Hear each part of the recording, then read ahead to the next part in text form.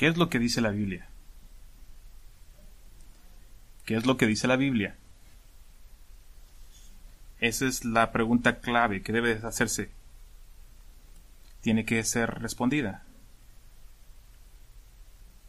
Y en cada enseñanza, discipulado, debe de hacerse esa pregunta. ¿Qué dice la Biblia? ¿Y qué dice la Biblia? Es el centro acerca de la exposición de la palabra. ¿Qué dice la Biblia? Es el núcleo y el fundamento para guiar a otro creyente en la vida de un discipulado. ¿Qué dice la Biblia? El núcleo y fundamento de cómo dirigir la iglesia de Jesucristo. Y ciertamente para todos los líderes en la iglesia de Jesucristo. Desde aquellos que guían simplemente una persona hasta los ancianos de la iglesia. ¿Qué dice la Biblia? Debe de informar todo lo que hacemos y cómo nos discipulamos y cómo funcionamos. La semana pasada comenzamos una especie de miniserie dentro de nuestra serie sobre los pastores de la iglesia, y esta miniserie se refiere a los roles de los pastores vocacionales y voluntarios de la iglesia, y presentamos las evidencias de que el Nuevo Testamento permite, tanto con cierta margen de flexibilidad y variedad según sea necesario. La próxima vez veremos especialmente el papel de los pastores vocacionales, los pastores pagados de la iglesia. Hoy queremos explicar los pastores voluntarios, especialmente los ancianos de tiempo completo, pero realmente creo que los principios que estamos considerando hoy se aplicarán en todos los ámbitos de cualquier persona que lidere en cualquier capacidad de pastoreo y cuidado espiritual. Y la palabra correcta, la pregunta es, ¿qué es lo que dice la Biblia? Estamos sentando una base sólida aquí en Grace Bible Church que durará por muchos años. Que a medida que todos entendemos de manera compuesta a los pastores de la iglesia, estamos extremadamente ayudados a entender cómo Cristo desea que funcione su iglesia. Así que vaya conmigo a 1 Timoteo 3.1 y luego iremos a otros textos. En 1 Timoteo 3.1 nos vamos a enfocar en una sola palabra. En 1 Timoteo 3.1, y oro para que esta sea impactado en tu vida, en este pasaje. 1 Timoteo 3.1, la palabra fiel es esta: si alguno aspira al cargo de obispo, buena obra desea hacer. Una vez más, voy a decirlo una vez más. La palabra es fiel. Si alguno aspira al cargo del obispo, buena obra desea. Esa es nuestra palabra clave el día de hoy. Si alguno quiere. Ahora, esa anima.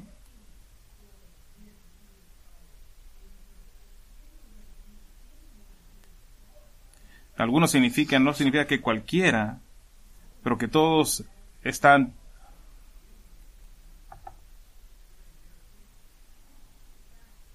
De hecho, si alguno debería estar inspirado a por lo menos si no es a buscar la oficina del pastorado, por lo menos el carácter que está delineado aquí. Así que tocaremos que cualquiera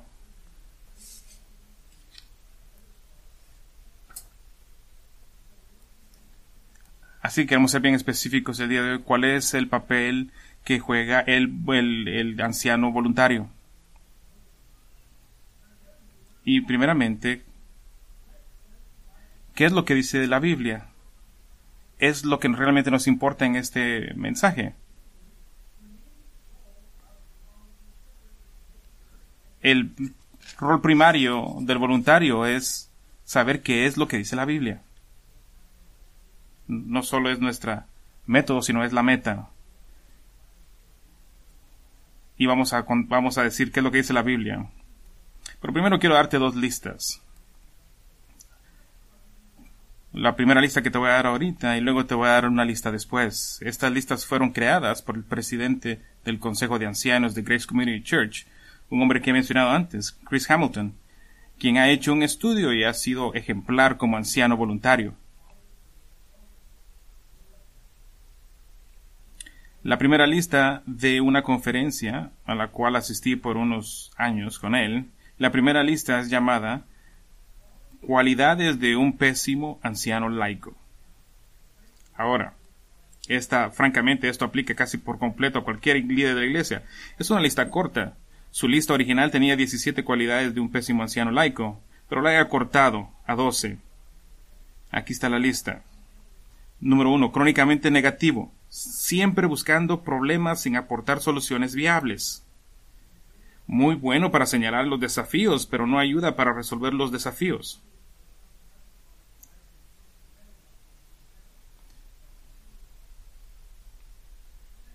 La segunda cualidad es habitualmente divisivo. En lugar de inspirar unidad, está sembrando las semillas de la división, siempre separando a las personas.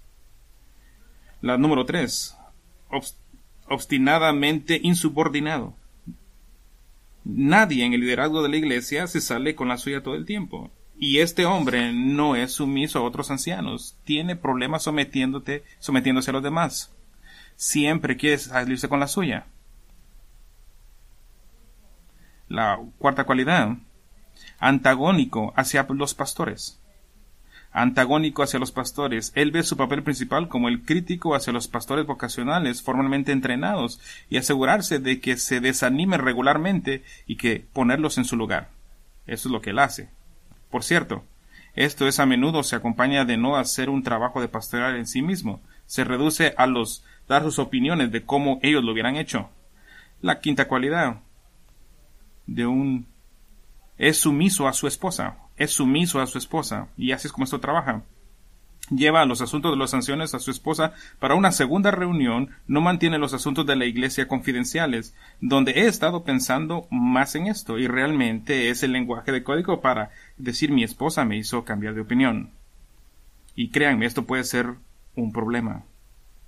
Y la cualidad número 6, actitud de propiedad no saludable. Trata a la iglesia como si fuera su iglesia. ¿De quién es esta iglesia? Es de Cristo. Somos administradores únicamente, y esto crea una separación de sí mismo de la vida de las ovejas, donde ya no se ve a sí mismo como uno de las ovejas, sino que ahora los miembros somos meros empleados que existen para construir la corporación. Otra cualidad, influencia financiera para controlar. Utiliza la influencia financiera como una manipulación silenciosa y amenaza. Declaraciones como, si vamos en esta dirección, probablemente con mis donaciones bajen. Eso es manipulación y control. Por el otro lado, hay una octava cualidad, que esta persona hace paz a toda costa, constantemente tratando de hacer paz, coincidiendo siempre con la persona más poderosa. ¿Sabes qué es lo que amo acerca de los voluntarios de esta iglesia? Que siempre quieren hablar acerca de las situaciones de la iglesia. Hay una novena cualidad, socava la autoridad pastoral y la unidad. ¿Cómo esto sucede? Corregir el sermón cada vez que el pastor predica. Alentar a la desunión y, en lugar de desafiar a los miembros de la iglesia, escuchar más humildemente con un corazón de alumno. Número 10, trata su posición políticamente, tratando de ganar gente en la iglesia de su lado. Trata de controlar a las personas en la iglesia, convirtiéndose en político en lugar de un proveedor de la verdad. Este es el tipo que no tiene miedo de tener reuniones secretas para mover sus propias agendas. En nuestro equipo pasa esto en todas las iglesias, pero en esta iglesia no pase. Pero aquí en nuestro equipo advertimos acerca de las reuniones después de las reuniones. Número 11. Enfrenta a las ovejas entre sí mismos con chismes. Escucha y participa en Efesios 4:29 que corrompe el discurso, que es únicamente el propósito de denigrar a otros miembros de la iglesia sin una visión hacia el postero. Esto es un medio para ganar poder, porque ahora se convierte en el que dice otros líderes. Ciertas personas están diciendo tal y tal cosa. Mi primera pregunta siempre es: ¿quién lo dijo? Y ellos dicen siempre: oh, no quiero decir. Entonces paro la conversación. Ya no voy a dar las otras 5, pero en la número 12 dice, tengan cuidado con lo atractivo y lo rico. Tengan cuidado con lo atractivo y rico. Estas son palabras de Chris. Este es el hombre que tiene una influencia individida, tanto de la personalidad como de las posesiones. El que tiene una influencia más natural que no es una influencia espiritual, sino influencia mundana. No hay nada malo en la generosidad. Podríamos incluso decir generosidad gozosa, pero no es un medio para controlar.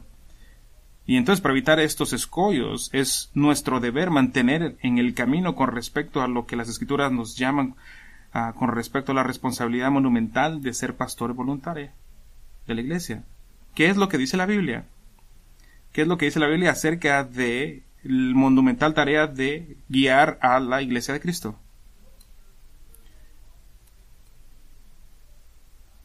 Pero tengo que decir que no todo líder vocacional es infalible. Tengo muchos amigos que son pastores que están en sus años 70 y hasta ahorita están averiguando y entendiendo cómo hacer esto. Así que todos los líderes tienen que ser llenos de misericordia.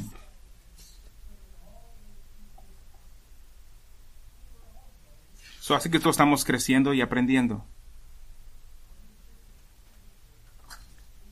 Voy a dar la segunda lista de Chris al final del sermón. Por el resto de nuestro tiempo, me gustaría examinar a un hombre que realmente fue un modelo de pastor voluntario en la iglesia de Jesucristo, un hombre llamado Filemón. Vayan conmigo al libro de Filemón, la pequeña carta que Pablo dirigía a este hombre. Solo déjeme recordarle acerca del contexto. Ese es el trasfondo. Esta fue escrita a la iglesia de Colosas, pero también a la iglesia en conjunto. Esta es una carta personal, una carta corta de Pablo.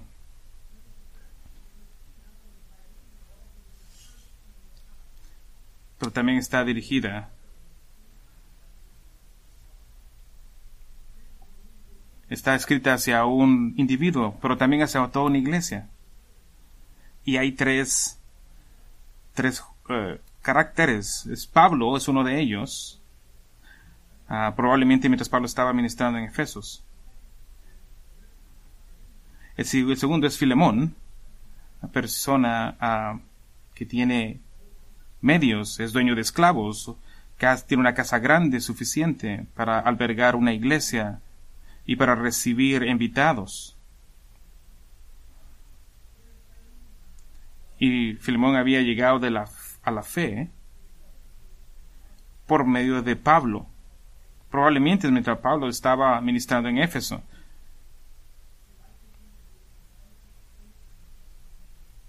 Al mismo tiempo que vino Epafras a la fe, que probablemente comenzó en la iglesia de Colosas. Así que este hombre que tiene los medios, y tienes el tercer participante, que es Onésimo, uno de los esclavos de Filemón, pero era un esclavo fugitivo. Aparentemente había robado dinero o bienes de Filemón como su regalo de despedida para sí mismo. Aparentemente. Y todo el tema de la carta es de que Onésimo se ha convertido en un creyente y Pablo le está pidiendo a Filemón que lo perdone. Así que quiero tomar unos pequeños segundos aquí para tomar que la esclavitud es parte de este tema. Déjeme hacer algunos comentarios al respecto. Primero, la esclavitud del primer siglo tiene poco parecido con la esclavitud estadounidense de los siglos XVIII y XIX, con las que estamos muy familiarizados. No son iguales, no se basa en la raza de la nacionalidad. Había esclavos en todas las naciones. Los esclavos eran tratados de una amplia variedad de maneras que van desde horribles abusos hasta ser tratados como un empleado valioso y respetado. No era raro entrar en la esclavitud para pagar deudas o simplemente para conseguir trabajo. Los esclavos no estaban vinculados por una raza o nacionalidad común. por lo que nunca hubo realmente un movimiento unificador de los esclavos unidos en los siglos anteriores de Cristo. El Nuevo Testamento nunca aprueba la esclavitud, ni nunca presentó un evangelio social que Cristo vino a liberar esclavos. No lo presenta así. Lo que el Nuevo Testamento presenta es el evangelio que nos libra de la esclavitud del pecado. Y de hecho simplemente les dijo a los esclavos que ahora sean los mejores esclavos de la historia para Cristo.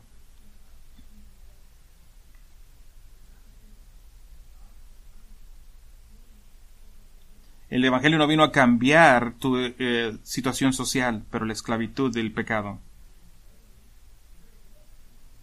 Pero el evangelio es el medio para poner a fin la esclavitud, y ahora los muros divisores de la distinción social están totalmente derribados. Todos los hombres estamos necesitados de un Salvador, y en la iglesia desaparecen esas distinciones sociales artificiales.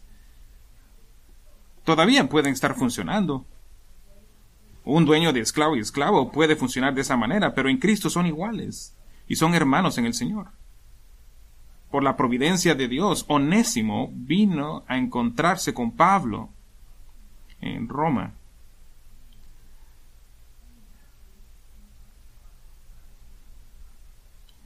Y se encontró un hombre que estaba bajo arresto domiciliario. Este era Pablo. Y Pablo compartió el evangelio, y Onésimo vino a Cristo.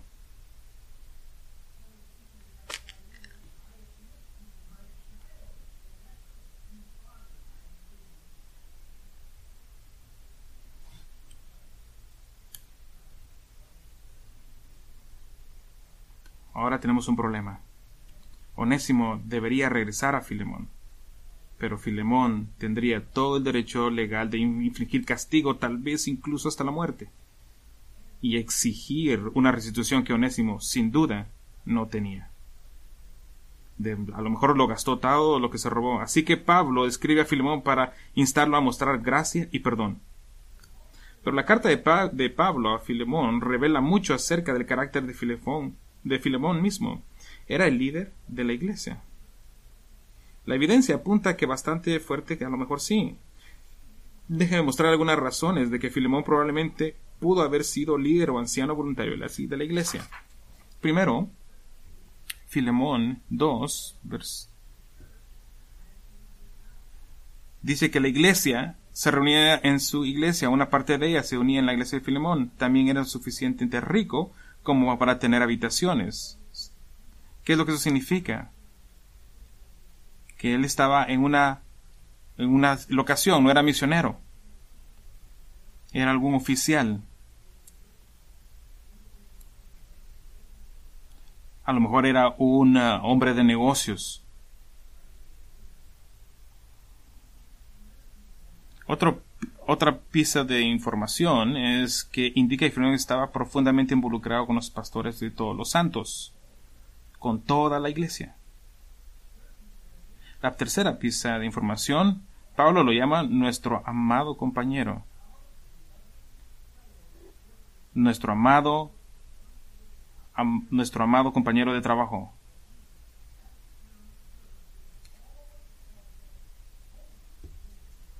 Y este título se utilizaba solo a los que trabajaban en expandir el evangelio. Verso 23. Te saluda Epafras, mi compañero de prisiones en Cristo Jesús. También Marcos, Aristarco, Demas y Lucas, mis colaboradores. La misma palabra. Nunca lo llamó como un regular atendedor de la iglesia. Así que este es nuestro compañero de trabajo, y sin embargo parece tener una vida secular fuera de la iglesia. ¿Qué es lo que lo hace? Lo hace como un voluntario de alguna clase. Así que creo que estamos en un terreno seguro, que Filemón es como un ejemplo, y tal vez aunque no sea un anciano como ejemplo, creo que lo podemos usar. Pablo claramente piensa mucho Filemón, como veremos. Solo brevemente me gustaría mostrar 6 cualidades de un anciano voluntario eficaz. 6 cualidades de un anciano voluntario eficaz. Y una vez más, estamos poniendo una fundación bastante grande. Y después de haberla puesto, esto tendrá sentido. Pero estas son las 6 cualidades de un anciano voluntario eficaz. Primero, un hombre de familia amoroso. Un hombre de familia amoroso. Verso 1.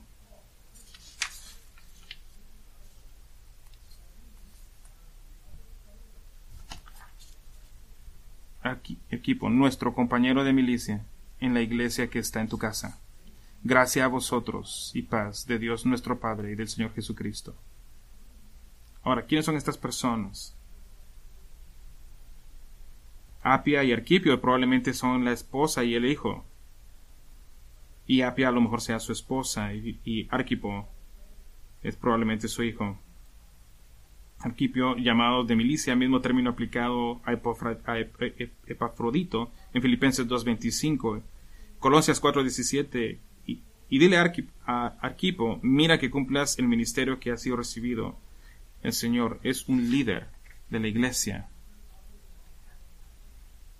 En este caso, en el caso de que Apia sea la esposa de Filemón, es más fuerte en el caso que Arquipio sea su hijo, pero en cualquier caso, hay pistas definitivas de que Filemón disfrutó y cultivó una vida familiar hermosa. Primero, veamos las evidencias. El hecho de que Pablo se dirija a Filemón y Apia juntos indica que hay una unión muy cercana.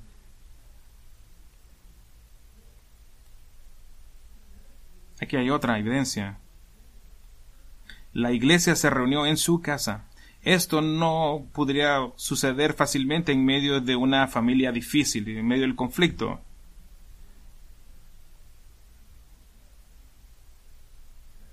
Otra evidencia, Filemón pasó tiempo amando a todos los santos, los que, de nuevo, no se puede hacer eficazmente si las cosas arden en la casa y tratando de sobrevivir. Y otra evidencia es que Pablo se sintió lo suficientemente cómodo pidiéndole a Filemón que le preparara una habitación para su esperanzada llevada. Esto no sucede en una casa de lucha y conflicto. Ahora, para estar claros, tener una esposa y una familia no es en sí misma calificaciones para el liderazgo. El apóstol Pablo no tenía ninguna de las dos. Pero el líder de una esposa y una familia puede ser una influencia tan poderosa en otros creyentes por su amor a su familia, porque gran parte de nuestra vida cristiana se vive y más íntimamente está en el contexto de nuestras familias.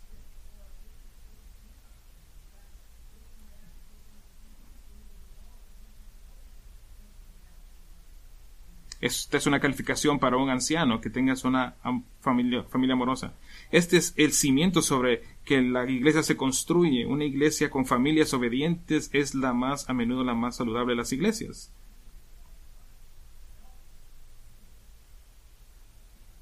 Y este es un hombre que demuestra que su fe y su vida no están de alguna manera separadas, que el Evangelio de Jesucristo, que lo ha transformado, que también ha transformado la forma en que ve y vive a su familia. Déjame ponerlo de esta manera.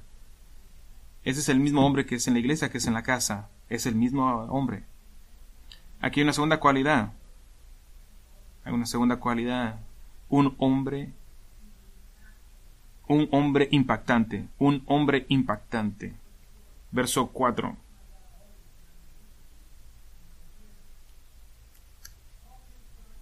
Pablo siempre da gracias a Dios por Filemón.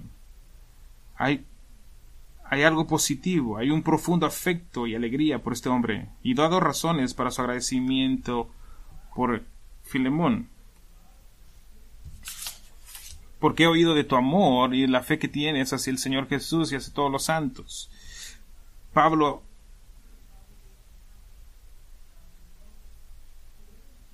¿cuáles son estas dos razones?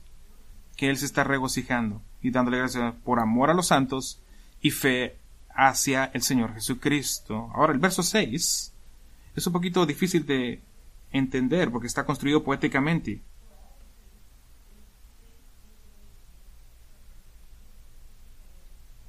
Este es un poema construido en este versículo.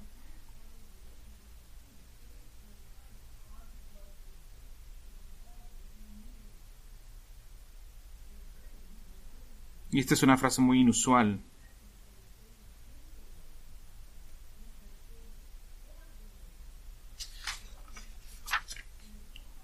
Y está hablando acerca de lealtad. la profundidad y la lealtad de Filemón y la fidelidad hacia Cristo. ¿Y cuál es el resultado? Tú amas a los santos. Es una buena lección. Amor hacia Cristo se traduce en amor a la iglesia. Así que Filemón es fiel hacia Cristo. Se expresa de manera de amor hacia los santos. Y esto ha sido muy obvio. La gente ha estado hablando positivamente alrededor de Filemón. Tienes que ver este hombre. Este hombre ama a Cristo, ama a la iglesia. Pero ¿cómo los ama? ¿Pero cómo ama a los santos? El versículo 6 nos da una pista. Y ruego que la comunión de tu fe llegue a ser eficaz para el conocimiento de todo lo bueno que hay en vosotros mediante Cristo. Y oro que... Y lo más preciso decir es para que haya un resultado. El resultado esperado del amor de Filemón por los santos. ¿Qué quiere decir Pablo con esta misteriosa frase de la comunión de tu fe? O la compartir tu fe. Dejemos que el contexto nos guíe. La traducción adecuada, en orden que, nos dice que el amor de Filemón por todos los santos se repite. El contexto nos guía. La traducción adecuada sería en orden que nos dice que el amor de Filemón por todos los santos se repite en la frase compartir tu fe. ¿Por qué entonces uno puede estar hablando del evangelismo personal? Ya que estos son santos.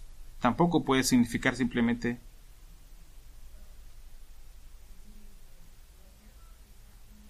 que todo lo que está pasando en su vida y la fe en Cristo, Él lo está compartiendo.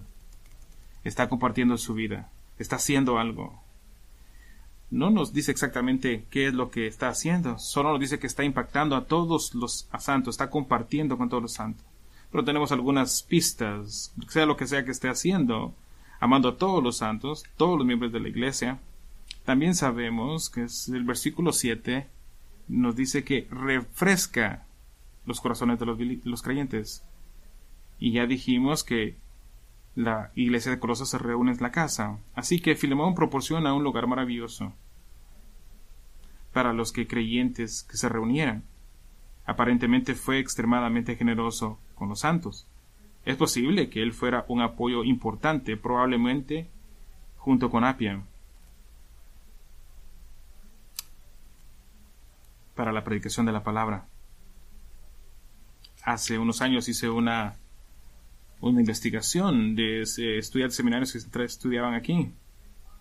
Y había algo común dentro de ellos.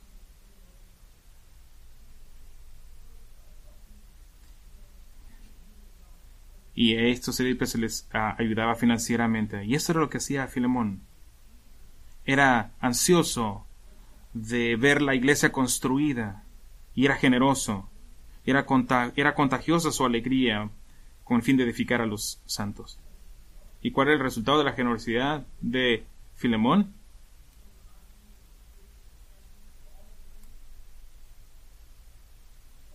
El resultado es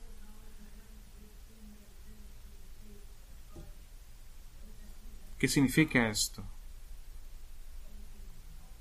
Podemos ser ayudados para interpretar como con lo que dice Colosenses 1, 9 al 10. No vayas para eso, escucha.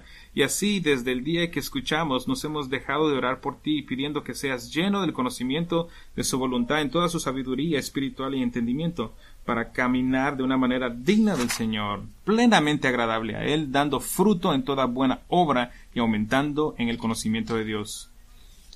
¿Cuáles son estos puntos comunes? El conocimiento se refiere al conocimiento adquirido por el lector de la carta. Este es Filemón en este caso. No solo el conocimiento general, sino todo lo bueno. El pasaje de Colosenses indica de su voluntad. Estas son cosas buenas. Aumentar el conocimiento de Dios no es simplemente agregar hechos intelectuales a su reserva de comprensión. Habla de obtener una visión experiencial de Dios en su gracia y su misericordia. ¿Y qué es lo que esto hace? ¿De dónde viene? Y esto viene que Filemón ha compartido su vida. Ha demostrado su amor. Ha compartido su fe. Ahora, sígame aquí por un momento. El pleno conocimiento de cada cosa buena que está en nosotros por la causa de Cristo. ¿Cuáles son esas cosas buenas que hay en nosotros? La mejor traducción sería en Cristo. ¿Qué es? La capacidad.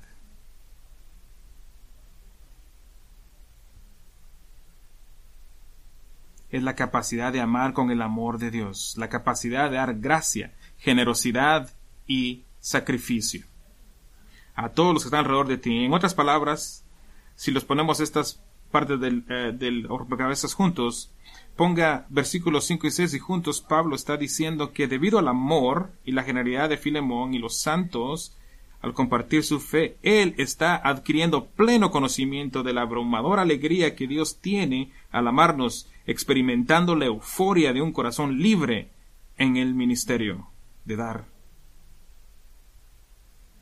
En otras palabras, la fe de Filemón fue contagiosa.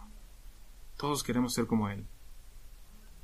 Dios ha demostrado hacia nosotros amor, alegría, paz, paciencia, bondad, fidelidad, mansedumbre. Pablo dice, Filemón, estás demostrando estos frutos del Espíritu y estás viendo la inmensa capacidad que tenemos de amarnos unos a otros a causa de Cristo.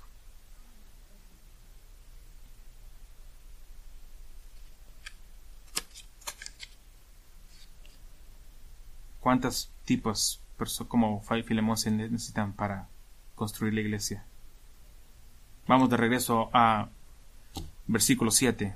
Pues he hallado de tener mucho gozo y consuelo en tu amor, porque los corazones de los santos han sido confortados por ti. Pablo ha recibido un informe sobre Filemón, a quien llevó a la fe a varios años, y le emociona escuchar que Filemón está siendo generoso, amoroso en la vida cristiana. El aliento de Pablo es que Filemón ha refrescado a la iglesia con su amor. Este es su legado. Este es su modo operandi.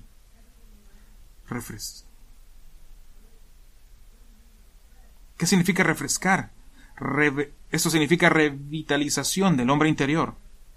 Esa es mi oración para cada uno de ustedes, cada domingo.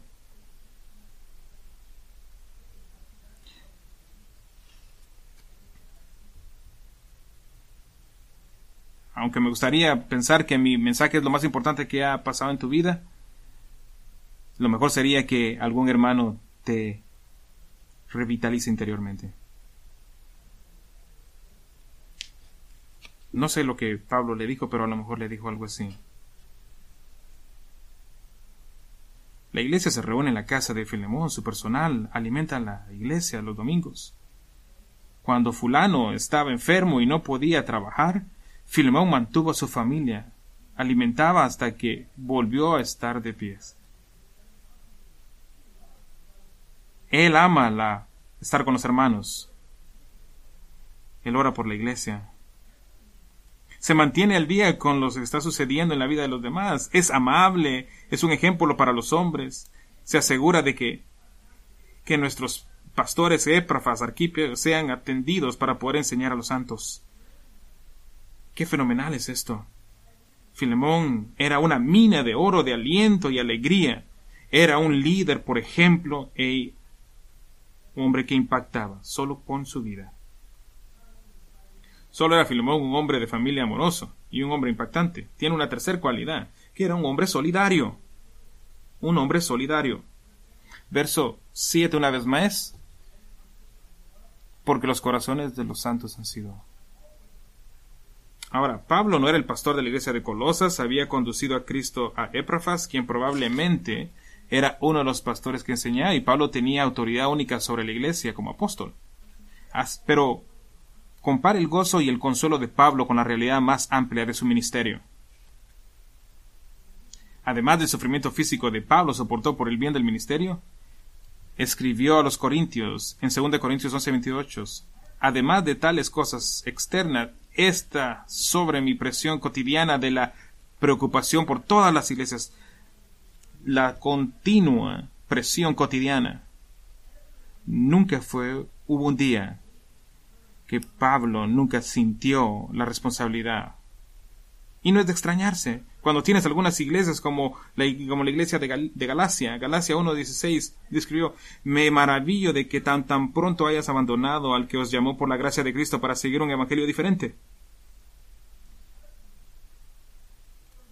O como la iglesia de Éfeso, 1 Timoteo 1:3-4, como te ruego al partir para Macedonia que te quedaras en Éfeso para que instruyeras a algunos que no enseñen otras doctrinas, ni presenten atención a mitos, genealogías interminables, lo que da lugar a discusiones inútiles en vez de hacer avanzar el plan de Dios por la fe.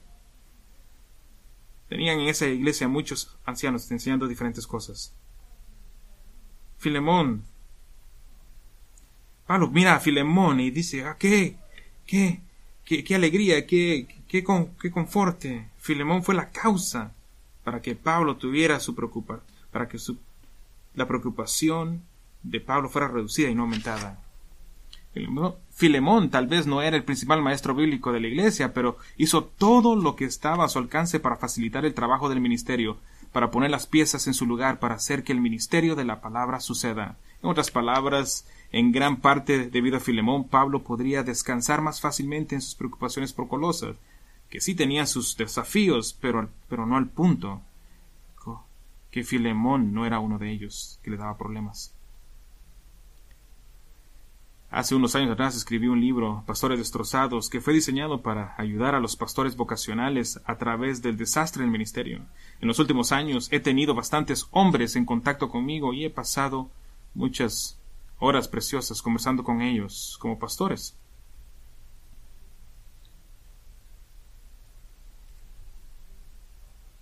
Y me encontré con un hombre que era pastor y estaba llorando porque había pasado por muchas cosas horribles como pastor.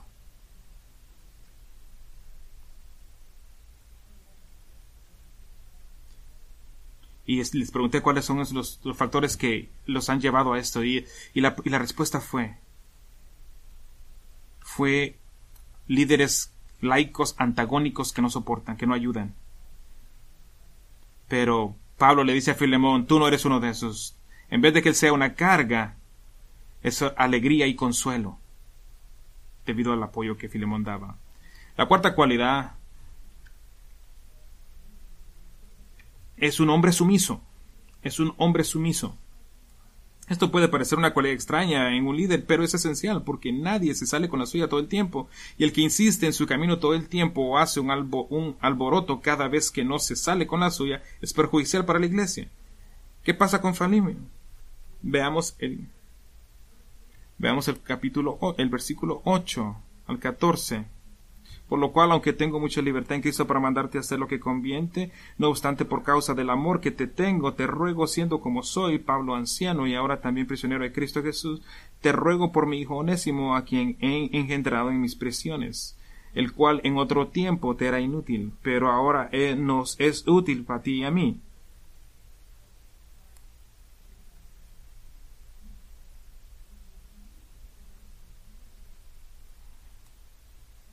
Verso 12, y te lo he enviado de vuelta a enviar una persona, es decir, como si fuera mi propio corazón. Pero no quise hacer nada sin consideración para que tu bondad no fuera como por obligación, sino por tu propia voluntad. Pablo no tuvo que influenciarlo. ¿Por qué? Porque estaba confiado que se iba a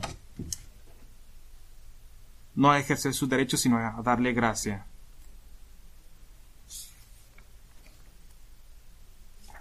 Verso 18. Y si te ha perjudicado en alguna forma o te debe algo, cárgalo a mi cuenta. ¿Crees que Pablo va a agarrar un bill? A lo mejor no. Porque lo dice en verso 19. Yo, Pablo, escribo con mi propia mano. Yo lo pagaré. Y luego dice, por no decirte que tú mismo me debes en mí. ¿Qué fue lo que eso lo hizo? Mencionarle el hecho de que te conduje a Cristo. Ingenioso liderazgo. Pero últimamente instancia, mira la visión de Pablo, mira el versículo 21. No solo de Filemón, que tú vas a hacer más de lo que yo te he pedido. Él iba a ir más allá de lo que él estaba pidiendo.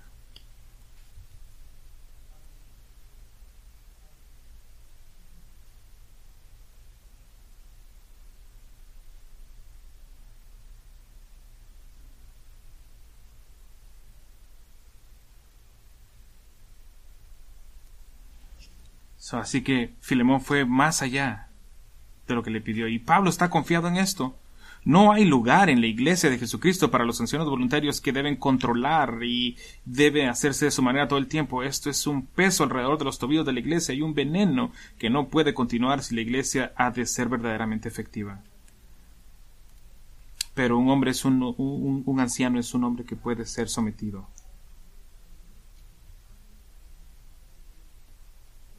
¿Por qué Pablo confía en Filemón? Porque confía en la motivación de Filemón. La quinta, un hombre que honra a Cristo. De regreso al versículo 20. Sí, hermano, permíteme disfrutar este beneficio de ti en el Señor. Recrea mi corazón en Cristo. Sí, Pablo está pidiendo en términos inequivocados.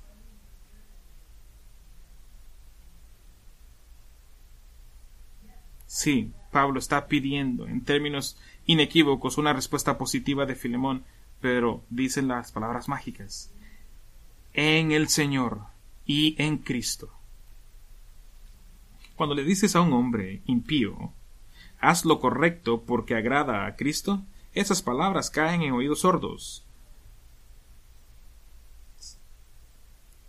Pero cuando le dices a un hombre piadoso, haz lo que es correcto porque agrada a Cristo, él entra en acción y eso es todo lo que necesita escuchar. Has hecho porque esto agrada al Señor y Él te responde: sí, así lo haré. Porque esa es la meta. Y mire cómo está desaturado en Cristo. En el versículo 1, Pablo, prisionero de Cristo Jesús. Verso 3. Verso 4. Doy gracias a Dios por siempre. Verso 5.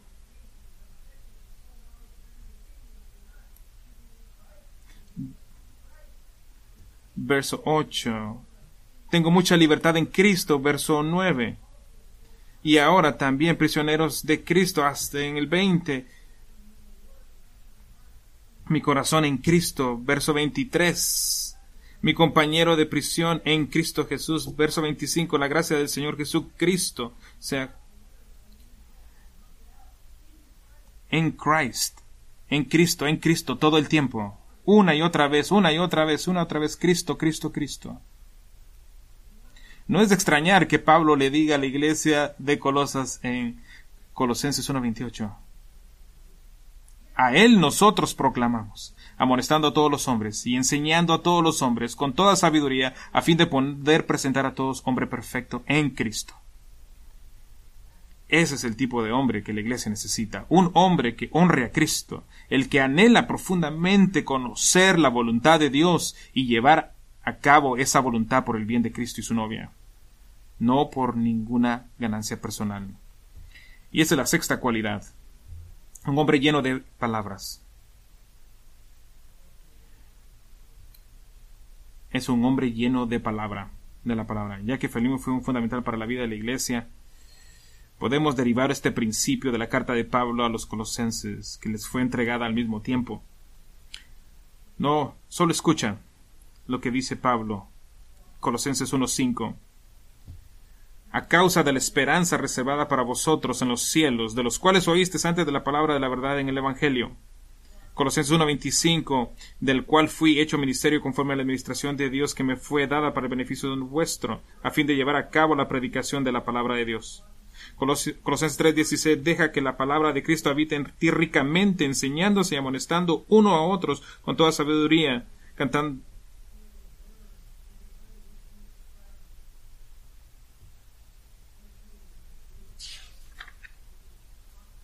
Una de las falacias más grandes en el liderazgo de la iglesia puede caer que la sabiduría que trae el mundo es principal factor de calificación.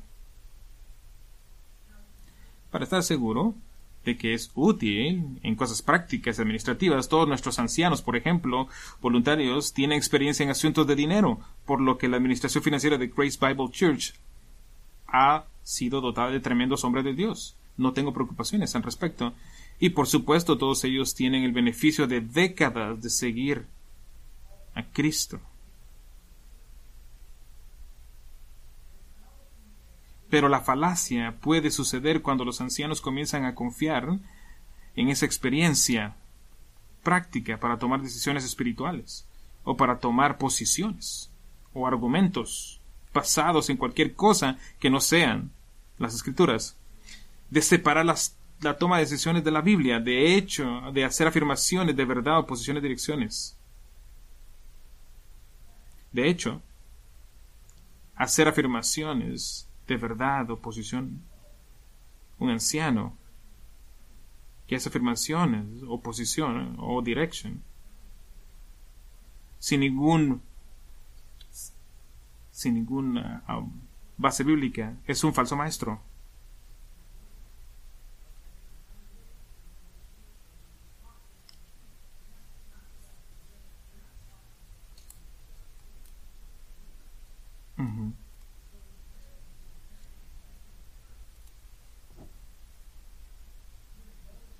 Hace unos años, una de mis clases ministeriales con el doctor Alex Montoya,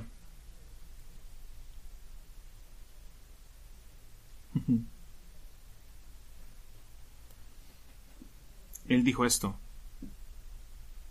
la caída final de una iglesia es bastante segura cuando los ancianos comienzan a tomar decisiones basadas en la opinión, la personalidad o preferencias personales. Si están unidos, toda la iglesia fracasará. Si se dividen, la iglesia puede dividirse. Si están divididos por un mucho tiempo suficiente, usted puede experimentar una lucha o partida como pastor. Eso es basado en 45 años de experiencia pastoral. Entonces es importante que los ancianos entiendan los fundamentos de la formación de una posición bíblica. Quiero compartir esto con ustedes. Quiero compartir esto. ¿Cómo son estos nuestros estándares aquí en Grace Bible? ¿Cómo formamos nuestros argumentos? Primero, tenemos que saber que debate o discusión no es un estudio. Una discusión puede ayudar a definir los temas, pero la discusión no forma una posición bíblica sobre un tema. El debate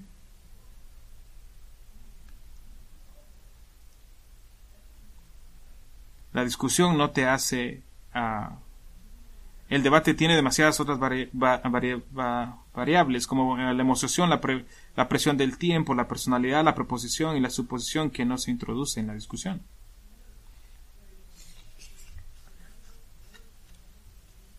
También el análisis gramatical y de las palabras de textos importantes. Tienes que analizar la gramática, tienes que analizar la palabra, tienes que analizar los detalles.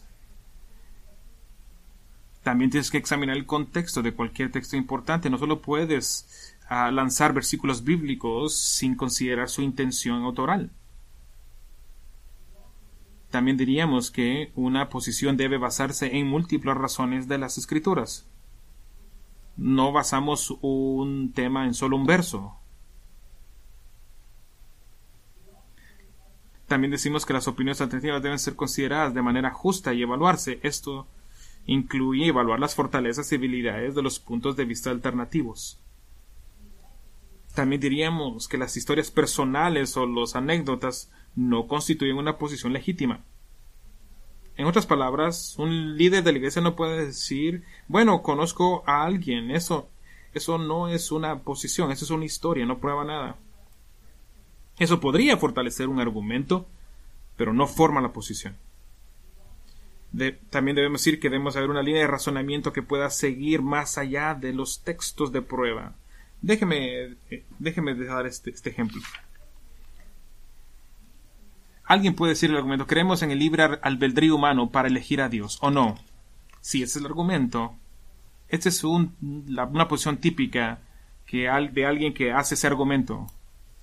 Bueno, nosotros creemos en el libre albedrío porque Josué 24:25 dice: escoged este día a quien servirás.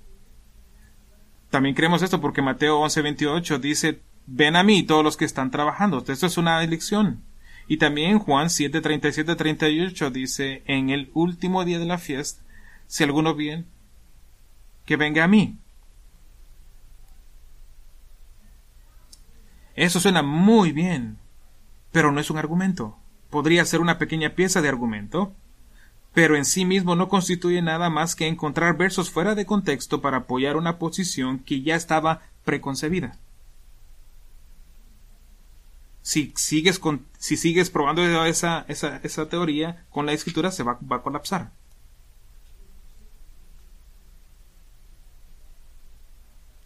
Ese statement de creer que tengo libre albedrío es falso. Es Dios el autor de la salvación, no el hombre. Y ese argumento está muy bien soportado en la Biblia. Esto no es un argumento. Son un montón de versos solo tirados al azar.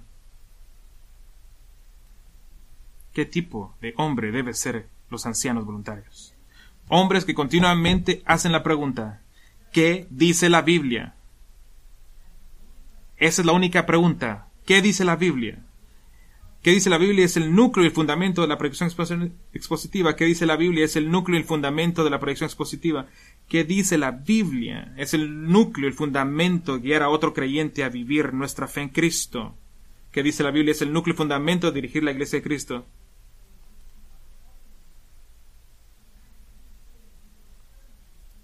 Y algunas veces significa que tenemos que estudiar un tema por meses. Interesante para mí que el rey Josafat del reino del sur de Judá, Josafat era el bisnieto del rey Salomón. No era realmente un buen rey, pero es interesante que quienes eran los altos funcionarios de su gobierno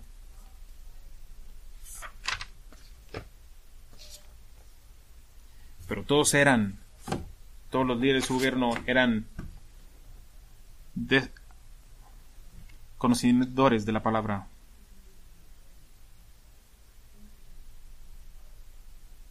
Y Josafat les envió a ellos a predicar la Biblia, a enseñar la Biblia hasta el reino. Él no puso políticos, él puso a su cargo pastores. Porque estos eran hombres que se preguntaban, ¿qué dice la Biblia? Dije que le daría la segunda lista de Chris Hamilton, algunas de las cualidades de un anciano voluntario eficaz, pero al mirarlo descubrí que era casi idéntico a las cualidades de Filemón, así que le voy a dar algunas ideas que vale la pena ver. La segunda lista incluye lo siguiente: integridad. Un hombre que hace lo que dice que va a hacer. Amor por Cristo. Esa es su motivación por encima de todo. Amor por la iglesia. Un afecto genuino y ternura hacia la novia de Cristo. No como un todo, pero el individuo.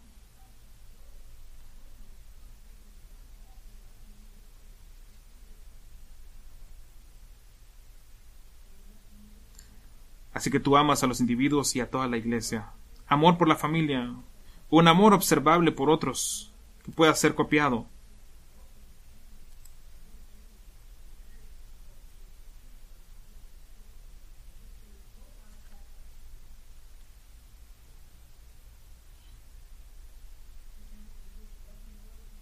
Lealtad a su pastor, cualidad número 5, el líder entre iguales, que el que no es una fuente de angustia y dolor, sino una fuente de aliento y motivación.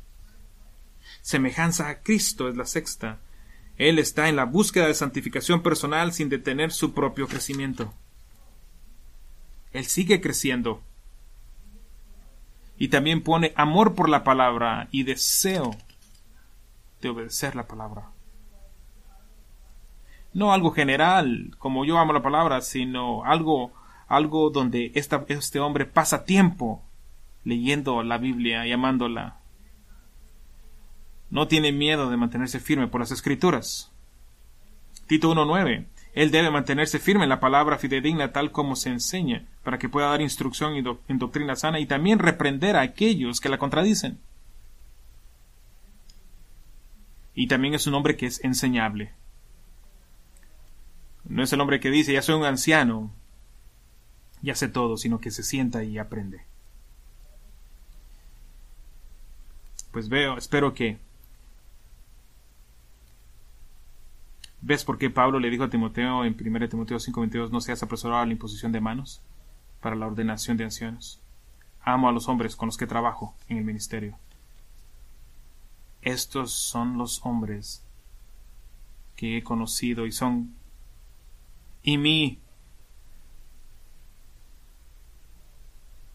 para ustedes como miembros de la iglesia espero que muestren amor, aprecio y gratitud a sus ancianos y voluntarios y a otros líderes. Ellos trabajan por la causa de Cristo y por amor a la iglesia y por el bien de sus almas. Conozco a esos hombres bien, todos tienen algo en común.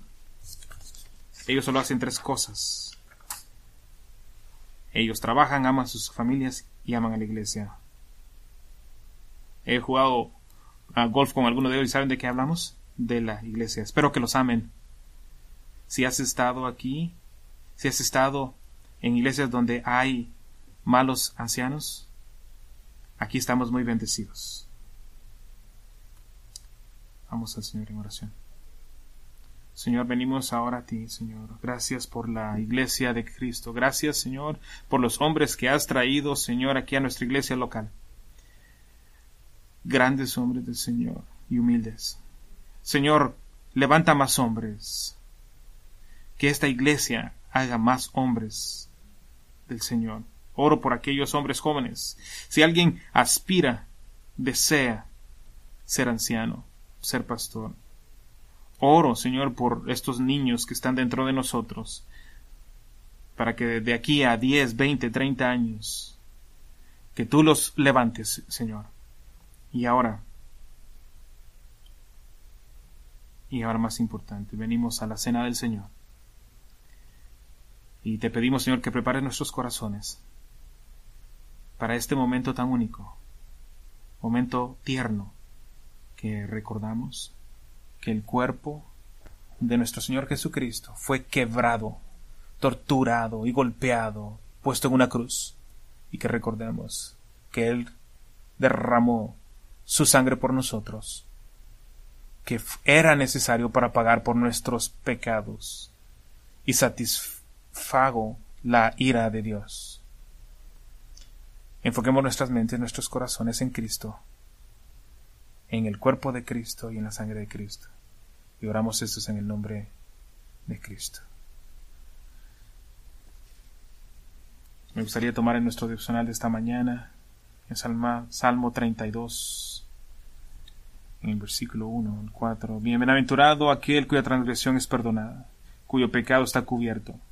Bienaventurado es el hombre contra quien el Señor no cuenta la iniquidad, en cuyo espíritu no hay engaño. Porque cuando guardé silencio, mis huesos se despreciaron a través de mi gemido durante todo el día. Durante el día y la noche, tu mano pesaba sobre mí, mi fuerza se socavaba, como por el calor del verano. Este salmo muestra cómo estar oprimido bajo la opresión de la culpa. Y solo la cruz de Cristo quita esa culpa.